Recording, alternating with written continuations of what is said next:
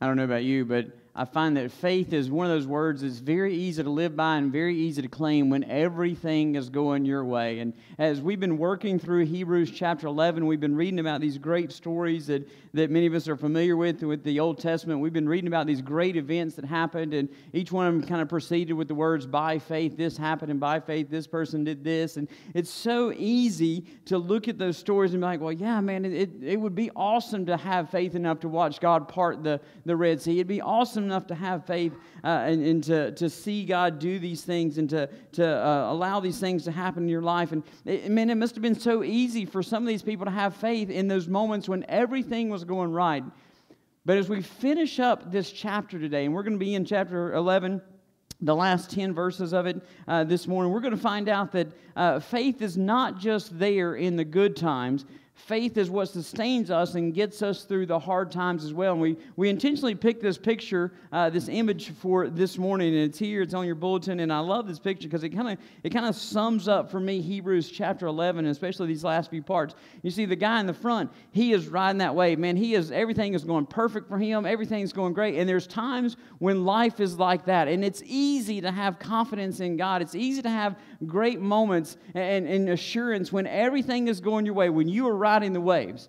But if you look just beyond him, life is not going so well for that guy. That's me, I'm just kidding, that's not me. But if I was surfing, that's how I would be, all right? There's times when you're not on top of the waves are on top of you. There's times when you're not riding them, they are riding you. And honestly, instead of you crushing them, they are crushing you. And so what we find in the book of Hebrews is in this chapter 11 is these great stories of faith, men who are on top of the waves. But when we finish the chapter, we find some men who got crushed by the waves, and yet by faith, they endured those things as well. And so faith is there not only in the good times, but in the hard times as well. And so if you've got your Bibles, why don't you go ahead and open with me in Hebrews chapter 11.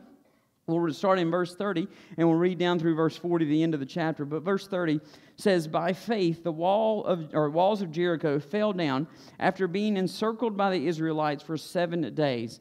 By faith, Rahab the prostitute received the spies in peace and did not perish with those who were disobedient.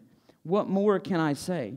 Time is too short for me to tell about Gideon, Barak, Samson, Jephthah, David, Samson, and the prophets, who by faith conquered kingdoms, administered justice, obtained promises, shut the mouths of lions, quenched the raging of fires, escaped the edge of the sword, gained strength after being weak, became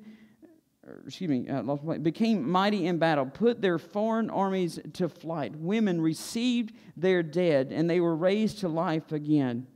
Some men were tortured, not accepting release, so they might gain a better resurrection. And others experienced mocking and scorning, as well as bounds and imprisonment. They were stoned. They were sawed in half, died by the sword. They wandered about in sheepskin and goatskin, destitute, afflicted, and mistreated. The world was not worthy of them.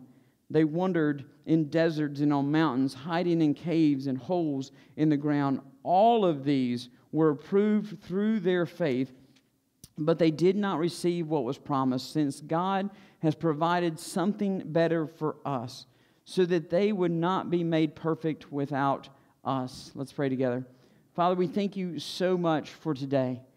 God, I thank you for that amazing hymn and song that we just sang of how great is our God. And God, I pray this morning that we sang that song, maybe because it was the first time we heard it, maybe because it was words on a screen. God, for some of us, that's a song we grew up with. And for some of us, God, there are times in our lives that were tragic and hard. And it's that song that pulled us through those moments, God. Because in those hard times and tragic times, it was in our life, God, that we realized it wasn't about us. It was about how great our God was. And He pulled us through those difficult times and allowed us to stand even in the midst of the worst storms that we could ever imagine, Father. So, God, I pray that as we sang that song, God, it resonated in our heart. And as we work through this text, God, it resonates in our heart of how great our God is. And, God, even those words are so minute and so unable of really expressing your magnitude and your greatness and your wonderfulness to us, Father. And so, God, I pray this morning that you will speak through your text, God. I pray, God, this morning that we won't just hear stories of the Old Testament. We won't just hear stories of what great people and men and women did of faith, God, that we will be moved to be carried on by the same great God that they were, God. God, that we will have the same faith and assurance and confidence and trust in you that they had in you as well, because it's not about us or what we can or cannot do. It is about the great God that we serve, Father. And so, God, I pray this morning, God, that your Holy Spirit is here, and I pray that you are ready to speak to us as a church and as individuals this morning through your text, and God, and even to our hearts, God.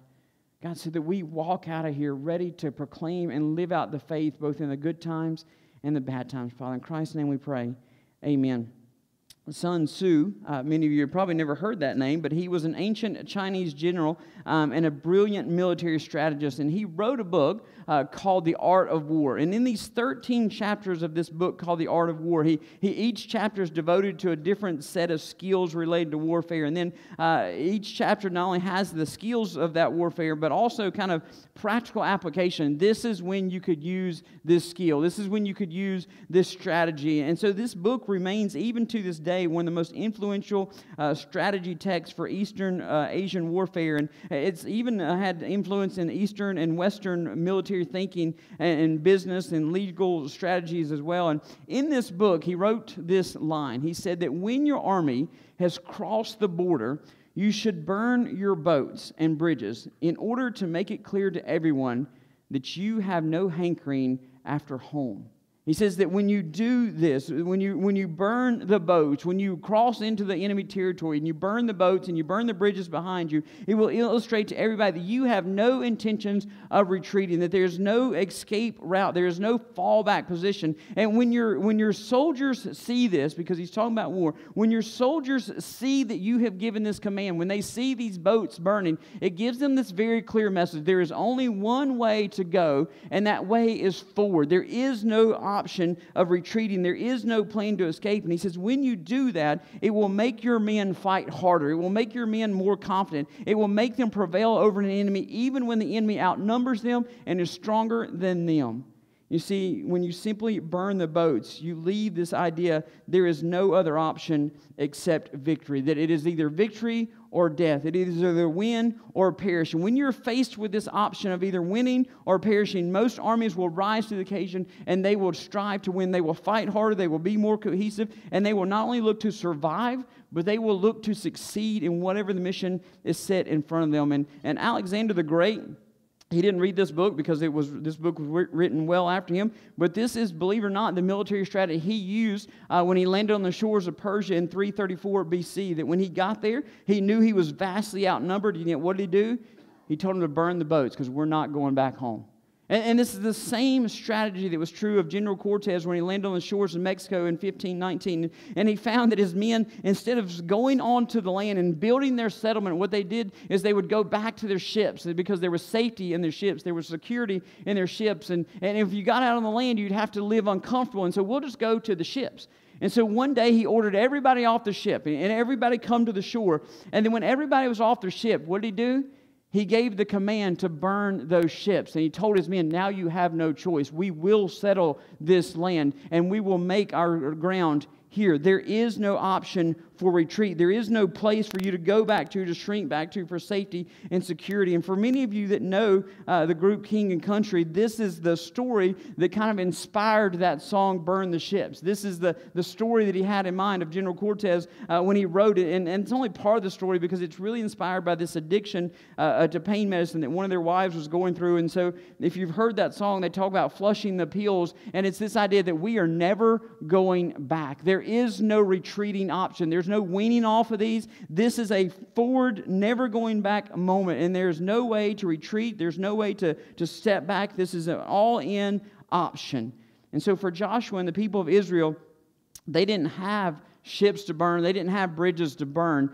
But they found themselves by faith in a place of faith with almost the exact same thing. Because even though there weren't ships to burn, there was not an option a retreat for them. And for some of you may be very familiar with the story of Joshua and the people of Israel. They've been wandering for 40 years in the desert. This whole generation had died off, and now they were ready to enter in the promised land that God had been promising them, honestly, for hundreds of years at this time. And so they had come to the border of it. The only problem was there was this river called the Jordan River that separated them from where God had told them they were supposed to be. And so they were trying to figure out, they're like, all right, so how are we going to get to where God has called us to be?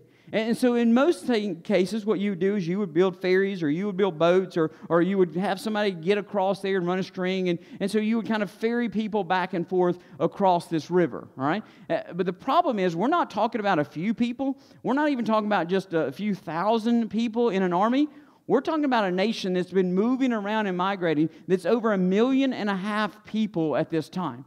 And so how do you get 1.5 million people across a river without bridges? And how do you get them into this place? And so they're trying to figure all this stuff out, and God says, that's all right, Joshua, don't worry about it. I've got a plan. I'm going to show you how to get this 1.5 million people in this nation across this Jordan River.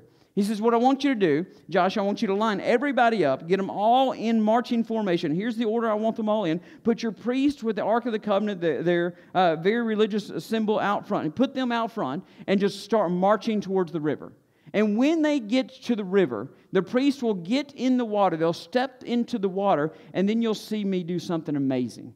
And so Joshua, by faith, does this. He gets all the people in line, gets them all ready to go. They blow the trumpet. They all get ready, and they're all getting ready to march. The priests are out front, and then the priests step into the water, and all of a sudden the water stops. It separates. And so out of 1.5 million people, only 4 of them, maybe only 2 of them, are the only ones that got wet, because everybody else got to walk across that river on dry ground. Water built up on both sides of them as God parted this water. And every one of them got across this river completely dry, didn't have to step even in a puddle. They walked across on dry ground. And so then they get to the other side of the river, and even the priest, who had to stay in the middle of the river while everybody else got through, and they get out on the other side, and as soon as they step out of the water, the river starts flowing again, right? So I want you to understand that their option of going back was cut off, because they had one way across the river, and that was trusting God to get them across the river. There were no boats, there were no bridges, they had nothing to burn behind them,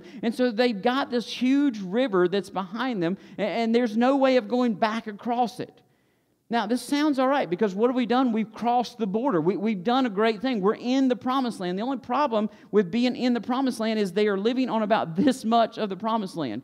You see, just a few miles from where they are, there's this huge, fortified, massive city called Jericho. And Jericho has this massive wall. It's huge, and it's massive, and it's very well defended. And so Israel, this 1.5 million people, have found themselves on this very small strip of land with this massive city in front of them and this river behind them. And they're on this strip of land. They can live here temporarily, but this place is not big enough to suffice for 1.5 million people. And so the only option they have is to do what it says, to go forward. And so God tells them, you need to go take that city. You need to overtake that city. And so Joshua's like, well, let me send some spies in there. Let me figure this out. How in the world are we going to take over this city that's so well fortified, so well defended? How are we going to take over this city that is so well organized and defended? And so even in his book, Art of War, Sun Tzu knew that taking or trying to conquer a walled city was a bad idea. And hundreds of years after this, he wrote that laying siege to a walled city should only be done when no other option is available. He says the armies that lay siege to a city will spend at least 6 months preparing to breach the wall. They'll spend at least 6 months trying to get over the wall. And he says, and when you do that, you will lose at least 1/3 of your army in the attempt to get over the wall. And then when the other 2/3 actually get into the wall, they will be so worn out and so exhausted they cannot defeat the people who live in the army, much less hold the city. And so whatever you do, don't try to take on an armored city or a walled up city. Go around it another way. Try diplomacy. Try any other option. But don't go against a walled city. Don't try to take out its walls. It's never going to work. And so this is where faith comes in, because Joshua and the people of Israel have found themselves with a city that's ready to attack them and ready to fight them in front of them, and no place of retreat behind them. And this is where faith comes in, because as they're trying to figure out this plan of attack and how do we take this massive city, God says, listen, Joshua, I got you through this river. Let me show you my plan for attack. Your plan for attack is simply this. For 6 days, you're going to go walk around the walls of that city one time each day. And you're just going to get all of your army, and you're going to walk around the city for one time and then just go back to camp. And the next day, you're going to do the same thing. And you're going to do that for 6 days. And then on the 7th day, you're going to go around that city 7 different times. You're just going to keep circling it, all right? Just keep walking around it and around it and around it and marching it. And don't attack it. Don't fight it. Just go march around it. Blow the trumpets and then watch me work. Now, anybody would know this is a crazy idea. This is completely giving your enemy the upper hand. And one of the major defenses of an armed city is to simply throw rocks down at people. When someone starts coming at your wall, you just drop a big boulder down it. And so they're trying to climb a wall, or they're there. And so you just crush them with a big rock. And so I want you to imagine if you're walking around the city, I imagine that the city's guards are all on the wall, and you're just walking around it. And with all these questions, like, what do we do if they just start throwing rocks at us? What do we do if they just start shooting the arrows at us? What do we do if they open the doors and they kind of figured out, hey, this is day 4 of this thing, and they just keep doing this, and this is crazy. We don't know what they're doing. But what if they open the doors, and what if they come out against us? What if they set this trap for us, and like we get on the backside of the city, and they're just ready to attack us there? Or what if they open up, and what if they come after us? And literally, we have no place of retreat. There's no ships. There's no bridges. We can run back to our camp. But listen, once we get there, what are we going to do? Because they're going to come chasing us. We are at a place that absolutely has no retreat. There's no escape route. There's no fallback position. And so this is where faith comes in, because faith led them to this place of no retreat. And then verse 30, we see that this is the place they're at, because verse 30 says that by faith, the walls of Jericho fell down after being circled by the Israelites for 7 days. You see, this is one of those moments where faith is the only answer and really the only option. It is one of those moments where you have to demonstrate this full assurance and fully trusting in God. This is one of those moments where God either shows up and you're victorious, or it all falls apart. This is one of those moments where there is no middle ground. There's no other option. There is no plan B. There's no backup plan. It's either God is going to show up and do something great for us and through us and with us, or He's not. And if He doesn't, we're destroyed. Because there is no place of retreat. There is no place of backing up. There is no fallback position. And so I want to ask us sitting in this room and us that are watching online, when was the last time you exercised that type of faith? When was the last time that you had so much assurance and so much confidence in this great God that we just sang about, that you entered into a place, you followed faith into a place that didn't have a retreat option, that didn't have a plan B?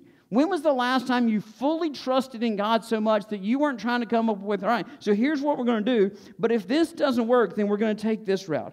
We're going to try this, but if this doesn't work, then we're going to go back this way. And we're going to take these steps forward, because we know that if we take these 10 steps forward, we can take a few steps back. When was the last time you had such great confidence and assurance in this great God that we just sang about, that says there are no steps back?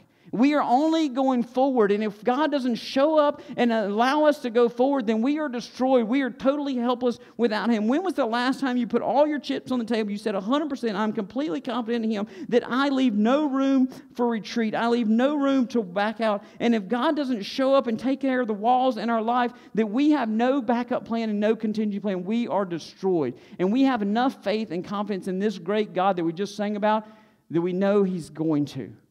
You see, faith is easy to talk about, but it's hard to live out. You see, the reason the writer of Hebrews includes this example of faith in this passage is because he's writing to a group of people who are not ready to burn the ships. He's writing to a group of people who have crossed the border. They put their faith and trust in Jesus Christ, that Him being the way of salvation. They put their faith and trust in Him, except they've got the escape boat ready just in case. What do? They keep going to the synagogue. They keep keeping the laws. They keep making sure that they do their sacrifices. And yet we're going to trust Jesus, but just in case, we're going to make sure that we have all these other good works behind us. We're going to make sure that we've done all these sacrifices. We trust Jesus. Yeah, right. Everybody trusts Jesus, right? But we're just going to make sure just in case. And I can share with you there are a lot of people who claim to have faith that are living in this idea to trusting Jesus. You've crossed the border, but you're not ready to burn the ships yet. You've crossed the border and you're trusting Jesus is what you're saying with your mouth, but it's not the life that you're living. And I'm going to be honest with you, this is going to be hard for some of us. Some of us are sitting in church this morning. Some of us are watching online this morning because this is our backup plan. Some of you dropped money into an offering plate this morning. You gave online this morning because that's your backup plan. And you may not have thought about it like that, but here's what you're processing. I trust Jesus. I'm fully confident in Jesus. And I know He's going to get me to heaven. But just in case, I want to make sure that when I get there, I went to church enough. That I gave enough money. I just want to make sure that when I get to heaven and I get to those pearly gates that we talk about, and St. Peter's there, he looks at all these good things that I've done. And I know I've done some bad things, but I just want to make sure that I've done enough good things that they outweigh those things. You see, that's not having faith in Christ. That's not trusting in Christ alone, through grace alone, through faith alone. That's not having a faith in Christ that we cannot boast. You know what that is? That's faith with a backup plan, which really means you don't have faith at all. You see, faith means that we come to a place of zero retreat. And what he's writing to these people and what he's telling us is that when you cross the border, there is no retreat. You either all in, fully trusting the assurance and confidence of Jesus Christ that what He did on the cross paid for all of your sins, and you don't have to keep making up for them. You don't have to keep trying to back them up. You are either all fully trusting in His sufficient cross, or you're not. By faith, we come to the place of no retreat. By faith, we come to a place where we fully have assurance and confidence in the cross of Jesus Christ, or we don't. And I'm sure you this morning, there are people maybe sitting in this room, maybe watching online. I know there are people around the world who say, yeah, I'm fully trusting in Jesus Christ, but they've got the backup boats there just in case. And I want to share with you, if you've got a retreat plan, if you're coming up with a backup plan to get into heaven, then maybe you're not trusting in Christ as much as you think you are. In fact, you're not trusting in Christ. You see, faith requires an assurance and a confidence in God, not in ourselves. It requires this assurance and this trusting that He will take care of the walls and He will be the one who gets us into the building. And for us, it means that we come to this place where we trust Him to take care of the walls and we quit building the ladders. We quit trying to climb the ladders and we quit coming up with other plans and we quit coming up with all these other things and we just trust Him. You see, faith brings us to these places where there is no retreat. Faith depends less on us and more on Him. And when we start to realize that, then we start to realize that faith allows us to overcome our excuses because our assurance in Him is in Him and His abilities and His truthfulness, not in us and not in our abilities. You see, that song we just sang of how great is our God doesn't say anything about how terrible or good we are. It is fully in the assurance of Him. The fact that we look at these last few people mentioned in the Hall of Fame of Faith, we find that many of them are just like us. In fact, they're all like us.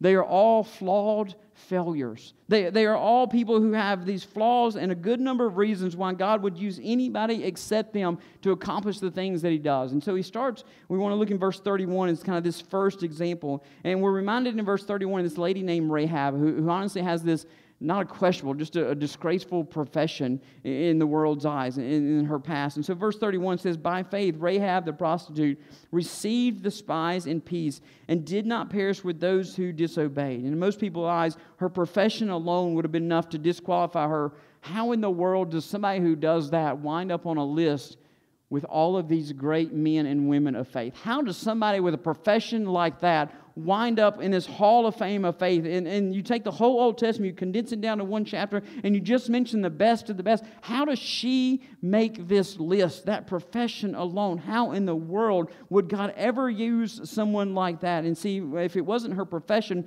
then her pedigree probably was a problem for some of us. You see, she's not a member of Abraham's family. She's not part of the Jewish nation. She was not one of the ones that God had counted when He told Abraham, you're going to have descendants as far as the skies, or the stars in the skies. She wasn't one of them. She has no blood relation to Abraham whatsoever. And so every other Jew in that time, and even to this day, many of them will trace their family line all the way back to David or all the way back to Abraham. They will know which tribe they belong to. And she doesn't have any of that.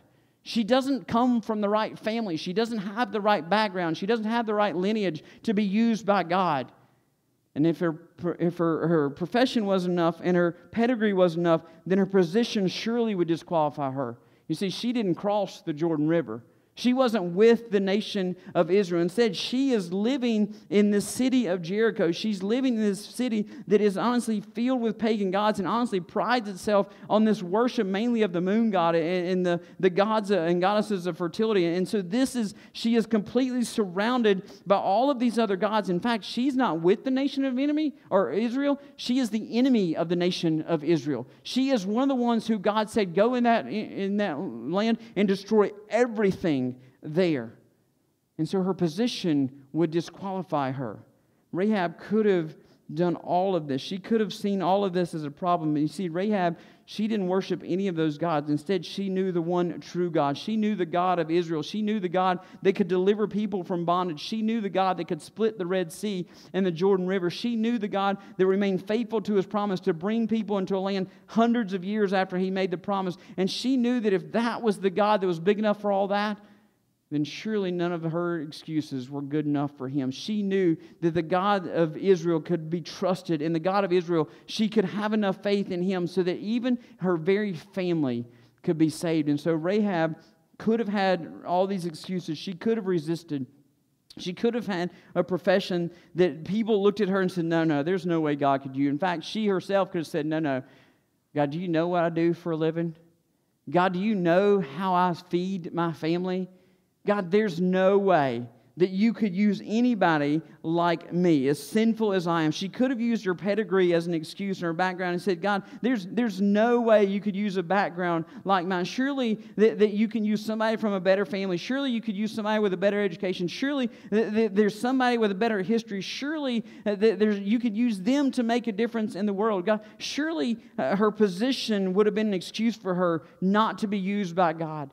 God, surely I don't know enough about the Bible to be used by you. Surely, God, I don't even have a Bible. I'm surrounded in the city by all these other false gods. And yeah, I've heard a few stories. I don't have a Bible. I don't know anything about the Bible. In fact, the only Bible is coming across the Jordan River right now. And I don't hold it. I don't know it. I've heard a few stories that are going to be written in that Bible and have been written in that Bible. And so, God, there's no way you could use somebody who knows so little about you as me. There's no way, God, that you could use me. Look at who I am. Look at where I came from. God, look how little I know. Surely you've got to use somebody else. And she's not alone. If we look at verse 32, there are several other men listed in verse 32 that have these sketchy, flawed backgrounds and characters. And when we read verse 32, we find men who are mentioned who we look up to, and these are heroes in faith. And in verse 32, it says, "What more can I say? Time is too short for me to tell about Gideon and Barak and Samson and Japheth and David and Samuel and the prophets." And I gotta tell you this part. I love this passage of Scripture. I love this verse right here because this is where the writer of Hebrews and me gets along so great. Because I imagine the writer of Hebrews and me, we kind of plan things out the same way. Like we've got this idea that we're going to tell all of these great stories and we're going to have all this time, and then we start writing them down and we start to realize that we're running out of time and we're running out of paper, and so then we just kind of condense all the last stuff into one little bottle package. And so some of you pick on me because you get to point A and point B in your sermon outline, or 1 and 2, and you've got all this stuff, and then like you get to 3 and 4 and it's this big. All right, so I'm going to let you in on a secret. You ready? We're not even going to get to point 4 today. We're going to combine it with point 3. Why? Because I'm out of time to do those, all right? So he gets to this part, and I love it because he's telling all of these stories about all these great people, and by faith Abraham, by faith Sarah, by faith all these people. And then the time is too short for me to tell you all of these great stories. So he takes all of these last men, and instead of going individually with them, he kind of lumps them all together, which is exactly what I'm going to do with these last 2 points when we get to them. And so we read this list, and as you read through this list, some of them you will remember as a kid. Some of you remember the stories of some of these people that you read about. Some of you remember the story of Gideon and how great of an army Gideon was, and how great of a commander in the army was. Gideon was the guy that took this little bitty army. He started with a big army, and God said, "No, that's too big. Put them down. Take some of them away. Send some of them home." And so he did. And he's like, "No, that's still too many. Take just a few of them." And so really it's this commando force, this small little bitty army, and he wipes out this massive army of the enemy. That's the story of Gideon that most of us remember, how he took this tiny little unit, this tiny little fraction of an army, and he defeated this massive army of the enemy. And everybody's, woo, Gideon's awesome. I want to be so much like Gideon. You see, but that's not the introduction of the story of Gideon. He doesn't start as a mighty warrior on the battlefield. In fact, when we're introduced to Gideon in chapter 6 of Judges, he's not a soldier at all. In fact, when we first read about him, we're not going to read his whole story, but in Judges chapter 6, I think I said Genesis, but in Judges chapter 6, when you first read about him, he's hiding in a cave. He's tucked away in a cave, and he's using the winepress to thresh his wheat out. Instead of going out in public, where they usually thresh the wheat and mash the wheat and make it where they can use it, he's trying to do it in a winepress because he's too scared of the enemy to go out in public. He's too afraid that the enemy's going to come and defeat him, or the enemy's going to come and steal his stuff. And so he's tucked away, he's hiding away in this cave, and he's trying to use what tools he has, because honestly, he's too much of a coward to go out into the real world, too much of a coward to go out in public. And all of a sudden in verse 2, this angel of the Lord shows up to him. In verse 2, he calls Gideon this phrase. He says that you are a mighty man of valor. You are this brave man. Now, he's hiding in a cave because he's too afraid to go out in public. He's hiding and afraid. He's hiding in this cave trying to do all this stuff. And then he responds to this angel who just called him brave and courageous and all this stuff. And he responds to him in verse 13 by saying this, that Gideon said to him, "Please, sir, if the Lord is with us, why has all of this happened? Why are all the wonders, or where are all the wonders that our fathers told us about?" He said, "Hasn't the God brought us out of Egypt? But now the Lord has abandoned us, and He has handed us over to Midian." You see, come on, man, are you kidding me? You're calling me this mighty man of valor. You're filling me up with all this great stuff, and God's not even on our side anymore. Yeah, we heard those stories. That's all past.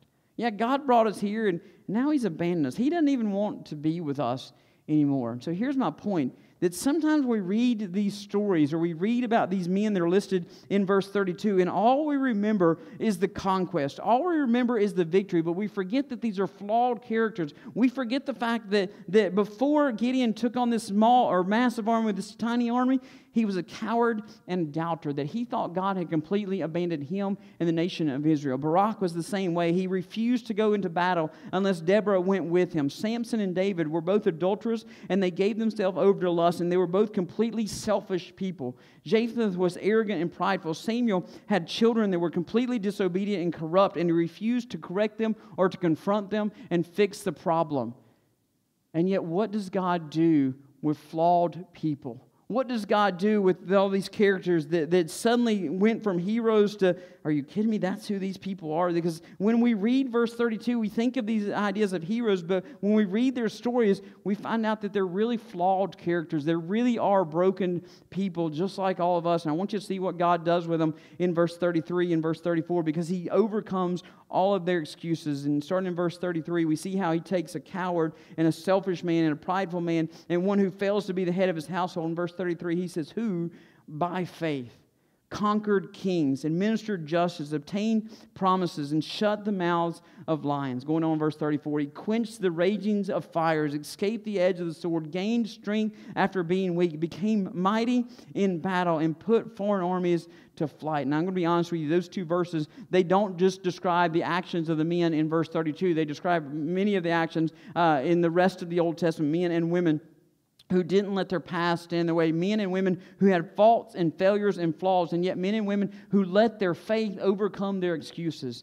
You see, I'm convinced that there are men and women sitting in this room that God wants to use in a mighty way. I'm convinced that some of you that watch online every single week, God wants to use you in an amazing, mighty way. And maybe there are some of you that God wants to use to gain strength after you've been weak. There are some of you that maybe God wants to become a mighty spiritual warrior and do great things for His kingdom. There's some of you that God wants to fulfill these things that He did in the Old Testament. He's the same God. He's the same great God that we sing about. He didn't change.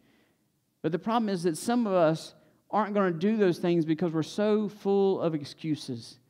That surely God would use anybody but me. We don't say it, but surely Surely God would use somebody that knows enough about the Bible. Surely God would know somebody who can answer somebody's questions. Surely God would use somebody who's been to church or part of a church longer than I have. Surely He would use somebody who's been raised in church. God, you know my family, and you know my family issues, and you know how crazy they are and how corrupt my family is, and I'm working on them, God, but God, surely you'd use somebody who's got a better background than I do.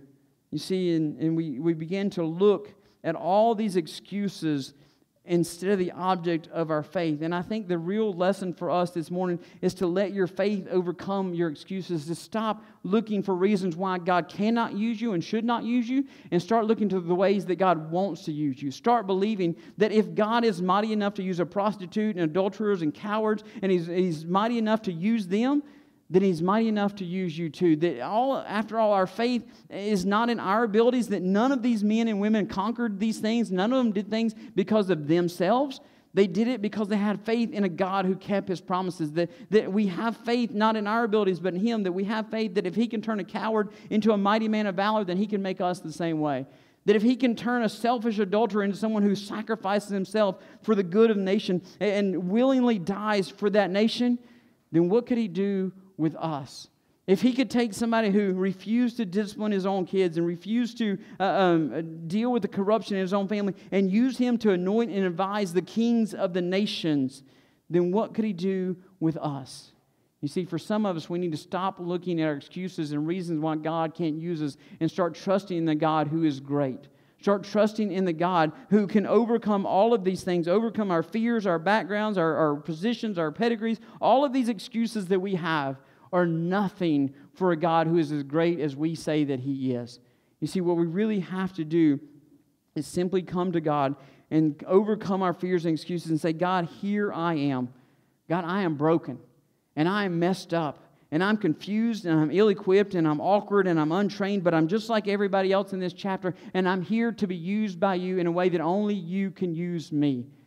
You see, that's what we need to be praying. God, I am broken, I am messed up, I am confused, I am untrained, but I'm just like everybody else in this chapter. In fact, I'm just like every other flawed person You've used throughout the history of this universe that You made, and yet here I am. God, use me. But I got to give you a warning. If you're going to pray that prayer, you better be ready for it, because that's not going to just change your day. That's going to change your life and maybe the trajectory of your life forever. And so I want to give you this warning. Be careful what you pray for, because when you pray to be used by God in a way that only He can use you, then you might just get it. But I've got to share with you that it doesn't always come with roses and blessings like we predict it to be. You see, sometimes faith is not a guarantee of victory or success as the world defines it. You see, faith really sometimes is the tool we use to endure the worst. And so when we pray that God will use us in a way that only He can, we got to be ready that sometimes the way He uses us is through hard and difficult times. You see, there's this whole group of people that get really excited about Hebrews chapter 11. They start reading Hebrews chapter 11. They start hearing all these stories that by faith this person did that, and by faith they conquered this city, and by faith. And they start reading all of these stories in through verse 11, or down through chapter 11, and they get really excited about all these things that are possible through faith. And it's led to what we call the faith movement, or some of you may be familiar with the Word of Faith movement. And it's this movement that has this theology, and honestly, it's ransacked the idea of faith. Let me tell you what this theology says, that Christians can access the power of faith through speech. And therefore, we as Christians can access complete physical, emotional, financial, relational, and spiritual healing for those who simply have enough faith to speak and see those things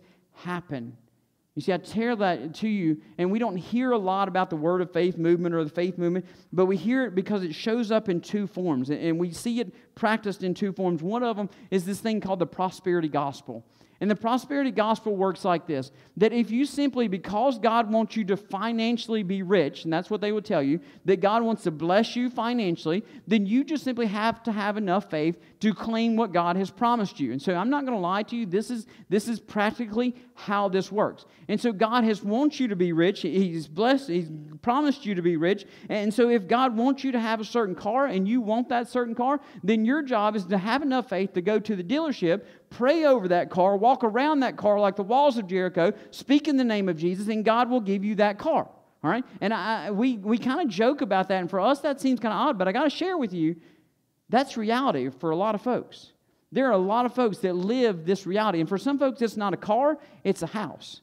And I have honestly seen it with my own eyes that people will go to a house and they'll walk around praying at this house that God will give them this house. This is the house. This is what we're looking for, and this is what we want, and God's going to give it to us. And so then they just keep praying it, and they just call out His name. And so it's not a car, it's a house. Maybe it's a piece of land or some physical or financial blessing. And if you just have enough faith, that's all it takes. Just name it and claim it, that God wants to give it to you, and so you name it, and then you claim it, and you just have enough faith to watch God give it to you.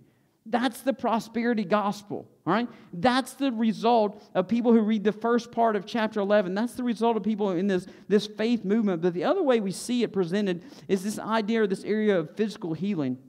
And for these folks that buy into this idea that if someone has enough faith, or maybe even sufficient amount of faith, maybe not enough, but sufficient amount, this same name it and claim it idea applies to physical health. That either the faith of the person who's sick or the faith of the people who are praying for that person can guarantee the production of complete healing. Now, I want you to notice, I said a guarantee of physical healing. Not a possibility, but a guarantee of. Don't hear me say that I don't think God can work miracles. Don't hear me say that I don't think God does amazing things and can heal people, because I know He can, because we have a church member who 4 months ago was written off as dead, and she wasn't going to make it out of the hospital, and she's sitting at home right now. After being through 4 hospitals, 3 different doctors writing her off and saying she's never going to make it, she's never going to live, and now she's sitting at home probably watching us right now online. Trust me, God can do miracles, but let me tell you this. It's not dependent on my faith to make God move. But what these folks will tell you is simply this, that if you have enough faith, you are guaranteed complete physical healing. You are guaranteed that you will produce this healing. And so what you'll hear them say is things like Isaiah. They'll say that by His stripes we are healed. And so we claim this healing. We rebuke this sickness or this cancer and whatever the situation is, faith. And then by faith, this person is guaranteed to be healed. And then if it doesn't happen, it's simply because the person or the people praying for them just didn't have the faith that it took to make it happen. You see, unfortunately, I share this with you because this is a movement that has become very popular. In fact, a couple weeks ago, I was walking through a bookstore, and I just went to the Christian book section. In fact, it wasn't a Christian bookstore at all. It was just a regular bookstore, and I don't think they even called it the Christian section. I think it was just a self-help or religious section. And as I looked at the top new self-help or Christian books, the top selling best new Christian books, 9 out of 10 of them were this kind of message. 9 out of 10 of them shared from this word of faith movement, this prosperity gospel. 9 out of 10 of them had this flawed view of faith that was put out there. And I call it a flawed view of faith because these people that get so excited, and I love the first part of chapter 11, I really do, but these people that get so excited about the first part of chapter 11, maybe they just got so excited they forgot to read the bottom part of chapter 11. Because when we get to the bottom part of chapter 11, these last few verses 35 through 37, we find out real quick that there is no guarantee of faith, and there's no guarantee of healing or blessing. I want you to look with me in verse 35. The end of verse 35, the first part actually goes with 34, but the end of verse 35 says that some men were tortured, not accepting release, so that they might gain a better resurrection. And going on in verse 36 and verse 37, verse 36 says, and others experienced mocking and scorning, as well as bonds and imprisonment. Verse 37, they were stoned. They were sawed in half. They died by the sword. They wandered about in sheepskin and goatskin and destitute and afflictions and mistreated. And they were mistreated. I don't know about you, but when I read that, that's a far cry from some of the prosperity gospel preachers that I see today. That's a far cry from the prosperity gospel preachers that are living in multi-million-dollar mansions and carrying around gold-plated microphones and flying around in private jets. That's a far cry from complete physical and financial and relational healing to me. You see, these people that get so excited about the first part, forget these last part of the verses. You see, what the word of life prophecy and what this idea would tell you, and the prosperity gospel would tell you, is the reason they were mocked and imprisoned and stoned and died by the sword was a problem with their faith. Maybe these men didn't have enough faith to claim the victory. Maybe they didn't have enough faith to name it and claim it. And maybe they just didn't have enough faith to see the financial blessing or the physical deliverance that God had. And so there was this lack of faith for some reason on their part. And you could buy into that until you finish the story. And the story goes on in verse 39. And in the story, that verse starts with this, that all of these, get this, not the first part of chapter 11, all of these were approved through faith. You see, faith or the lack of faith was not the issue because God Himself approves of all of these. He approves of the one who shuts the mouth of the lion, and He approves the one who was sawed in half. He approves the one who conquered the nations, and He approves the one who wandered around in the wilderness. He approved the ones who defeated the nations and administered justice, and He approves the ones who are roaming around and being tortured and mocked all the time. You see, faith was not the problem. They clearly didn't have a lack of faith. God approved their faith, and yet they still suffered. They still died. And you see, sometimes instead of deliverance and blessing, faith produces endurance, and it brings us to places of suffering. Sometimes instead of faith removing you from a bad situation, it gives you the strength to stand and withstand in a bad situation. You see, we go back to this picture. Sometimes faith lets you ride on the waves, and sometimes faith lets you get up after the waves has crushed you over and over and over again. And can I tell you, the pages of Scripture and the pages of history are filled with people who by faith were not delivered from suffering or death, but they had faith to endure it. They had faith that they knew this is not where our best life is. They had faith not in the things of this world, but in a better world to come, in the better resurrection. They had faith that, as they said in verse 40, that God has provided something better for us. You see, faith is not measured by what we see in this world. It's measured by the things that we do not see in this world. The unseen things that are around us and the unseen things that are waiting for us. Faith, going back all the way to the beginning. And so this is what I love to do with Scripture. We're at the end of chapter 11 with faith enduring these hard things. Why? Because at the beginning of chapter 11, faith is the reality. It's the assurance. It's the confidence of what is hoped for. And I can tell you that what I'm hoping for is not in this world. What I'm hoping for is honestly not to be rich and not to have people shout my name. And what I'm hoping for is not to live this world forever. Why? Because faith is the hope for, the assurance and the confidence of things we hope for. And I got to be honest with you, if this is all there is, I'm highly disappointed in the great God that we serve. Why? Because hope or faith is the reality of what is hoped for. And our hope doesn't lie in this world. It doesn't lie in what this world has to offer. Faith is in a better sanctuary, in a heavenly place. Faith is a place that He has gone to prepare for us. Faith is seen not in this world, but in things that we don't see. And so faith is the reality of what is hoped for. It's the assurance of things unseen. You see, we don't live by faith in this world so that we can get the blessings of this world. We live by faith in this world so we get the blessings in the world beyond us. Faith allows us to endure the hard times and the worst times because the best of times are yet to come. And I don't care what the author of the gospel or the prosperity gospel tells you, this is not your best life. It will not be your best life. And if you are counting on this being your best life, then you don't know the same great God I have. Because you haven't crossed the border and you're not ready to burn your ships and fully trust in the one who went ahead of you to prepare a place for you into a better sanctuary. Your best life will be when you get to spend an eternity with a Savior who walked in this earth and died on the cross for you so that you can have an assurance and a confidence in Him that there is nothing that He cannot conquer, just as He conquered the grave. You see, our best life is when I get to spend every day, every moment in the presence of the one who loved me enough to die for me, even when I was as bad as a prostitute and a failure and a coward and a flawed adulterer. And yet He loved me enough to come and die for me. Faith is the assurance of things hoped for and the reality of things unseen. Let's pray together.